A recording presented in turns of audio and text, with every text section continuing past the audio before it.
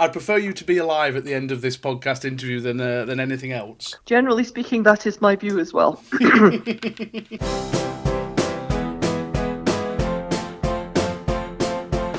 Hello and welcome to the Lib Dem podcast, the first of 2020. And I'm very excited. We have been lining up a whole load of new interviewees because we realise there are people from outside the Northwest that have interesting opinions. And so we are delighted that our first guest of the new year is Sheila Ritchie, the MEP for Scotland. How are you doing, Sheila? I'm great, thank you very much. Happy New Year to all your listeners. Happy New Year to yourself too. Did you have a good New Year? That's important. Absolutely great New Year, thank you. For 30 years, a whole bunch of us have gone away together, nearly all Liberals, and we just did it again, and it was great fun.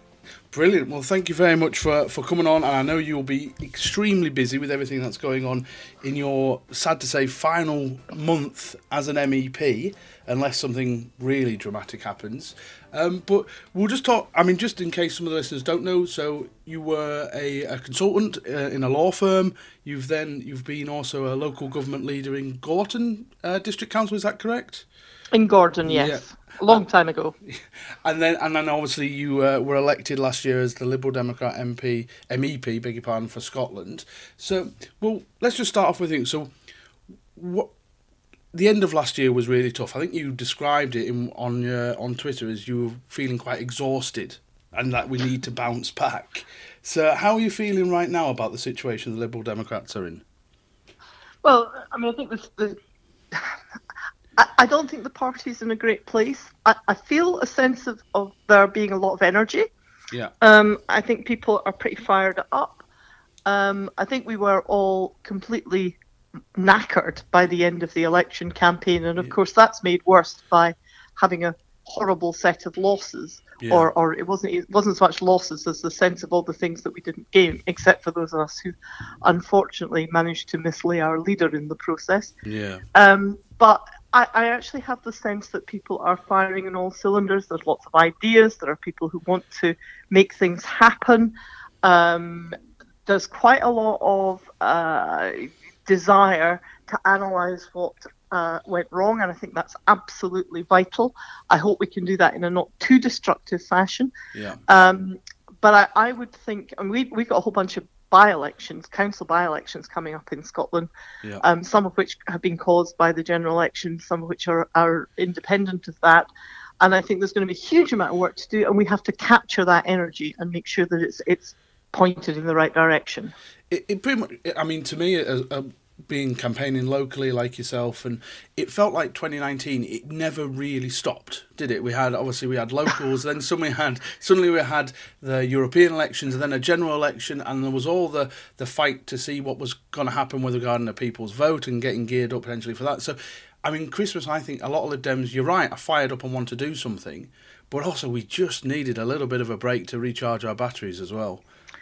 Yeah, I think that's right. And personally, in the run-up to Christmas and even through it and into New Year, I found it really exhausting and actually quite unhelpful to deal with the people that I will call the armchair activists who hadn't been busting a gut in quite the same way as some of the rest of us had. Yeah. To see them expressing their perfectly justifiable opinions very, very forcibly in circumstances where I just wanted to lie in a darkened room. Yeah, and a lot of people very certain about their opinions, but actually do very little to make sure those opinions ever become policy and enacted. I put a tweet out the other day saying, maybe we should have a digital rule for every tweet you put out, you should go do some doorstep canvassing, and actually we'll see how well the Lib Dems then do.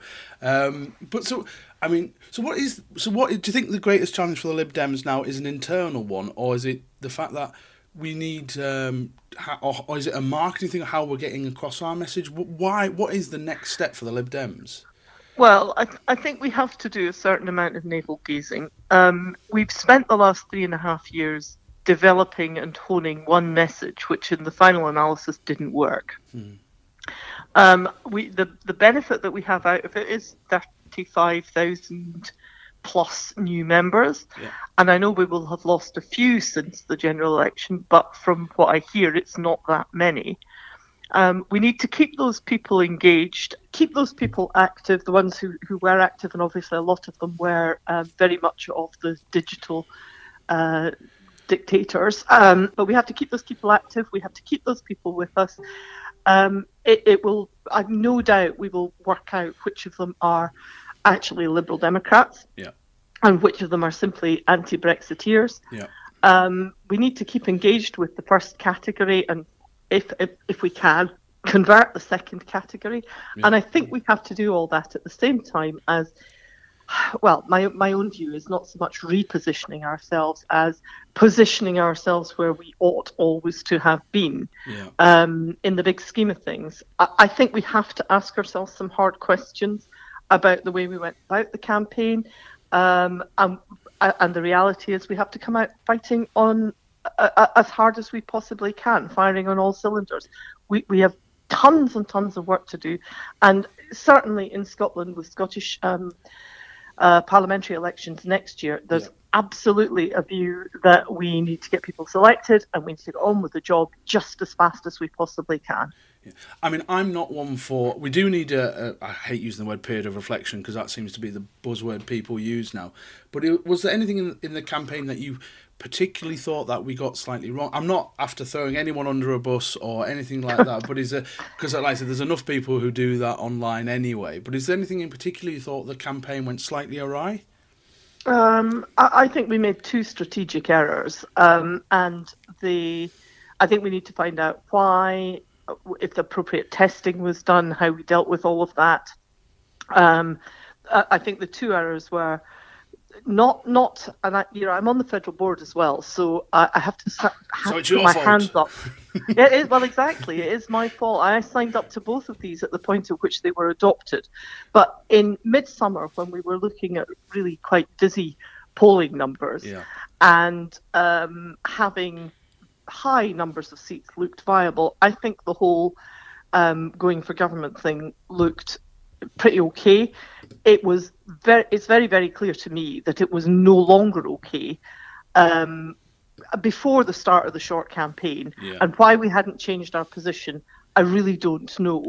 And do you think that's an internal structure of the Lib Dems that actually, because one of the great positives of the Lib Dems, we are very democratic, we have almost 1 million structures in place before any policy comes in place. Do you think we're sometimes too stuck to those rigid kind of pillars of our group? I don't think that's historically been a problem during election campaigns. We tend to allow the director of campaigns to be a bit of a dictator. I'd like to know what was happening, and I don't know yet, and I've no doubt it will come out in the review. I'd like to know what was happening with our private polling, and I'd like to know why we were not sufficiently fleet of foot to capture in the national sense what all of us who were on the doorsteps understood was happening out there. That whole thing played very badly to the people who took the view that Jo, and I don't believe this for 1 second, you understand, but there was a lot of Jo is too arrogant, she's too full of herself. In Scotland that plays out because she's got a slightly posh voice, and the nationalists play the whole thing about her being a yellow Tory, and it played very badly to that, and I think that we should have captured that at a much earlier point as well. And I really need to understand for myself what was happening with our private polling. Yeah. Okay. Well. I'd like to move on a little bit to talk about your work as an MEP, if that's okay. Sure. Because obviously, fantastic when you got elected last year. So, I mean, what has it been like being an MEP for the last few months in Brussels and Strasbourg? I think it's the best job in British politics. You can make such a difference as a backbench member of Parliament in a way that you cannot either at Holyrood or in Westminster. There's tons of stuff that you can do just by putting your head above the parapet and making friends. And the whole ethos of the place is about compromise and consensus. It's not about confrontation. It's well resourced, and it's not. There isn't an assumption that if you use the resources that the Parliament make available, that you are, somehow on the gravy train. Or something. Scrounging, exactly. And it's it's fantastic to be able to do that. And it, on top of everything else, it is such a loss that we have lost the capacity for people like me to be able to do those things. I've spent a lot of time kind of trying to be in a position to move forward, and now we're going nowhere. Yeah. So, I mean, as an MEP, because you've been a local council leader and an MEP, you know, that they are two wildly different kind of atmospheres you're dealing with. But I take it the MEP is your proudest achievement, or was it actually the more local government element of it? I think there was a lot more, in terms of personal achievement. Getting elected as a councillor was much more to do with me. My proudest achievement in the party context is being elected as an MEP, but let's not kid ourselves. In outer Dumfries and Galloway, they have not got a clue who I am. No. And that was a party vote, and it was the party machine that delivered that vote for all of us as MEPs. So I feel pride in what I have succeeded in doing in the Parliament. I feel great pleasure in what I've succeeded in doing in the Parliament in the 7 months that we've been there. My personal pride in being elected and making things happen was much harder on the council, but it wasn't nearly as much fun. Yeah.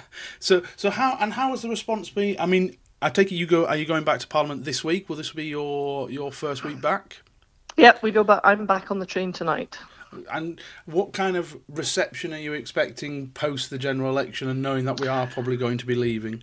Well, we've already had that. We were there for a week before Christmas after the general, and it was actually very, very difficult because we were hugely sympathised with. Every time somebody put their arm around you and said something sympathetic, it was really difficult not to cry, and there were a huge amount of tears shed on all sides. The amount of support that we've had in the Parliament since July across the Parliament has been enormous. And there are a very, very very small number of pretty much all right-wing people who are keen to see Britain out of the European Union, United Kingdom out of the European Union, because of course we're losing Northern Ireland as well. Yeah. And those are the people who, frankly, I don't care what they think, because they are not my people. No, and it's a very difficult situation since the general election, because I've got several Conservative county councillors and stuff acting very cocky and strutting around saying, "Ha and it's we're in a kind of awkward situation because we don't want Brexit to be a disaster, because that's people's jobs and livelihoods and everything else, but you also want them they have to own it. They have to own everything that comes their way now, the Conservatives and the Brexiteers, and it's a very difficult balance we've got to get in the pro-European parties." I think that's true. My own view is I will not go through this saying "I told you so." No. I think that's not helpful for anybody, and I think we have to care about what's happening in Britain, in the world. We have to work to make things as good as they possibly can be. That is not going to be achieved by poking our fingers in people's eyes and saying, it's your fault, you did this to us. I think that will be relatively obvious. I'd like to think that the press will report it, but of course they probably won't, in as much as they've got everything else wrong in the last 3.5 years. Yeah. Well, one of the things we do in this podcast quite a bit is actually we try and help new campaigners or inexperienced campaigners try and get into politics. And because you're very unique, being a local government leader, an MEP, so you've got a unique perspective on it. What would be your best advice to someone who's getting started with the Lib Dems, who wants to try and make a difference locally? I think there's two different things. One is, doesn't matter what you do so long as you have fun. Yeah. Politics is not meant to be a grind. Pick something, pick an achievable target and go out there and achieve the target. If the target is one more leafleter before the end of the month recruited, great. And have fun when you're doing it. Go to the pub, have a drink, go and have a coffee, go and have a slice of cake. Whatever it is that floats your boat, do that and just have fun. if we're talking about people who want to make some sort of career out of politics, whether that's a paying career or a voluntary career, then I think work out what it is you want to do and make those things happen around about it. Get yourself selected, make pals, network, talk to your chums. Absolutely. I joined the party in 1980, and I joined ALC as it was in 1981. And today I am still phoning friends that I met in ALC in the early 80s all over the country to say, got a problem here? Any ideas how I should approach this? And that network has been absolutely invaluable to me. And I think young people are really bad at it because they use social media instead of making human contacts. One of the good things about the ALDC and their conferences, or even the national conferences, which will be coming to York, is actually it does give you an opportunity to meet like-minded people and recharge your batteries somewhat. Yeah, absolutely. Absolutely. It gives you a fire up. One of the things I always like to ask people, if you could enact one policy tomorrow, regardless of anything else, what would you do? If you could click your fingers and a policy would change in Britain, what would it be? I'm allowed two. Go on then. Because it's a new year. There's two answers. The single thing I would like to see changed in Scotland, in Britain, is I'd like to see adequate, decent housing. It's just such a core issue for people everywhere. And we are rubbish at it, and we've been rubbish at it as long as I've been involved in politics. The thing that we need to change in order to make all the other things change is the electoral system. Yeah. So an actual hands, feet on the ground policy, let's fix the housing. How do we fix everything else? Let's change the electoral system. Brilliant. Excellent. Well, I think that there'd be two that would come up probably fairly regularly but it's interesting one about housing, because obviously as a local councillor and a lot of our campaigners come up an awful lot with this issue. But how does it have to be a series of publicly funded housing projects that have to go forward? Because we've seen, like I said, we've been rubbish at this for ages because we've thought house builders and developers would take the lead, and they just don't. The reality is the profit motive that doesn't translate into affordable housing unless it is public supported. And I'm not a huge fan of putting public money into private profit. No. If you can, I'm a great fan of housing associations, and the movement is different north and south of the border.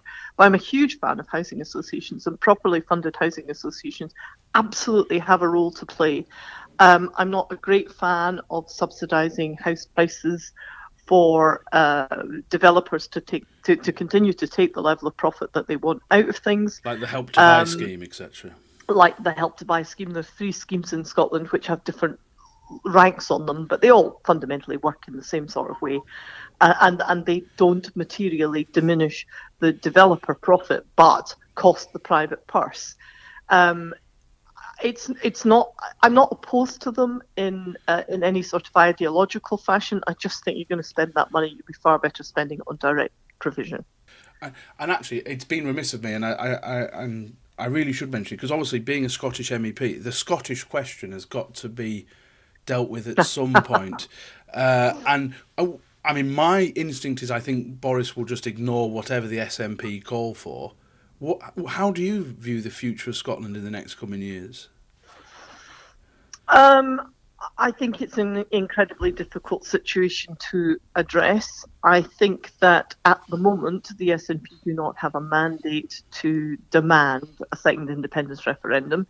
If they deliver either a vote majority or a very significant seat majority next year in the Scottish Parliament, I think it would be difficult to argue that they don't have a mandate to call for a second referendum. I think that it is almost certainly the case that I think that if we end up with, as we are going to end up with, a customs union demarcation line down the Irish Sea, that we will see Irish reunification in my lifetime, and I'm old, so that means quite soon. Yeah. Today, I don't think that we would get a yes vote in Scotland if there was a second independence referendum. I don't think an independent Scotland delivers the changes that are necessary to make Scotland a better place to live in. The one reservation I've got about that is exactly what happens about Scotland in Europe. There is an absolute assumption in Brussels that there will be delivered Scotland back into Europe really quickly if we achieve independence. Really? Okay. Everybody assumes that, oh, well, I'm sorry you're leaving, but at least you'll be back again soon, the Scots. Right, okay.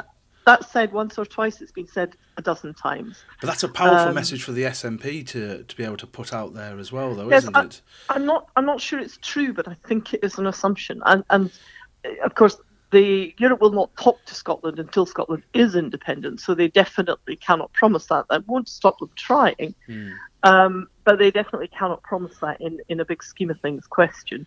And so.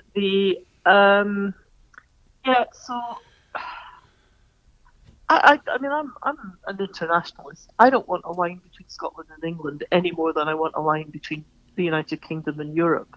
I don't think it answers the questions. I think there are better ways of dealing with it. I'd like to see a proper federal policy implemented, both in the United Kingdom and in Europe. I think that's a really, really big thing to try and address and achieve. I was trying to think of, because you were like the first interview of the year, I thought, okay, what kind of question should I do? So I thought, let's do the old kind of job interview question of, where do you see yourself in 5 years? Well, I am 62, so I think I've had my time. I'm still chair of the Scottish Party for the next 2 years.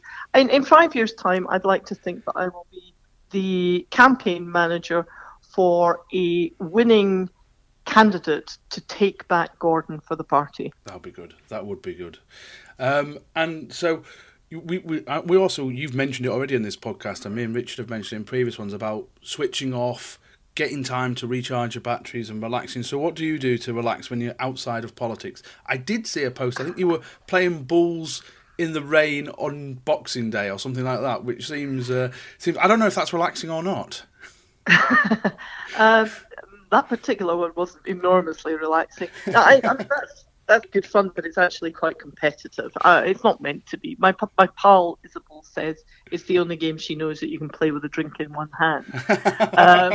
But yeah, I mean, I haven't really had any time off politics for the last 18 months. I am sitting looking out of my window at a garden that's going to hell in a handcart, and I would really quite like to have bit of time to get back into the garden, get the weeds down under control, and yes, I find that relaxing. Brilliant. Well, thank you so much for your time. I really appreciate it, because you are chocker, and like I said, you're heading back to Brussels later on this evening. I have my final, almost desert island disc sort of question, but it would be, if you had one meal for the rest of your life, what would it be? And don't give me a diplomatic answer like it has to be haggis because you're from Scotland or something like that. What would it be? Well, speaking as a vegetarian, it's unlikely to be the offal of a sheep in any sense. That's my terrible research. How did I not find out that you were a vegetarian? Well, probably because I'm a liberal and therefore I'm not particularly evangelical about my points of view. I really like nut roast, decent sauce, nut roast, mustard sauce, good green vegetables, roast potatoes.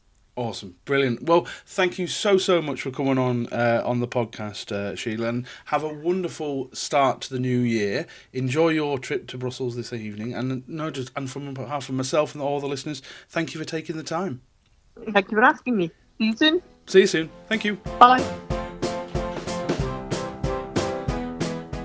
So that was our first interview of the year with Sheila, and thank you so much again to Sheila for speaking to us. That was a really interesting insight into how she feels, where the Lib Dems might go. We'll be doing a lot more of these interviews with other prominent MEPs and MPs and council leaders, because don't forget, we can decide the next chapter of the story. If you're a bit fed up, you're a bit tired, you're a bit knackered, you have local elections this May, I know you might be thinking, oh no, I just can't be dealing with knocking on doors. I went out 4 times canvassing last week, and there is no election hang-up in regards to voters for Lib Dems. There's something interesting going on. We did get a lot of Labour-leaning people switching to the Tories for the general. These voters, who have always voted Labour, have now voted another way, which means they may have broken that lock that Labour had on them, meaning from a local level, that is an opportunity for us to say, actually, we are the people on the ground representing you. We would be the best councillors for you in this area. So go out there, keep knocking on doors. Remember, little victories, do something every week. In the meantime, you can make sure you subscribe to this podcast on Apple, on Google Play, on Acast, or wherever you get your podcast from. You can follow myself at John Potter LD. Follow everything to do with the podcast at LibDemPod. Please follow Sheila. She is on Twitter at Europe Sheila. And also she has a Facebook page and everything else. So give her some kindness and some love for coming on the podcast. We really do appreciate it. Thank you so much for listening. Welcome to 2020. We've got lots of these interviews lined up. I actually started off, I thought, well, I'll email, the MPs, as 11 of them, and I'll do the MEPs, and there's 16 of those, and I'll do some of the council leaders. I have been really impressed with how many of these people have agreed already to come on to the Lib Dem pod. So we're going to have a series of some fantastic interviews going on. But if you do have questions for our MEPs, for our MPs, for council leaders, what difference are they making? What difference have they made?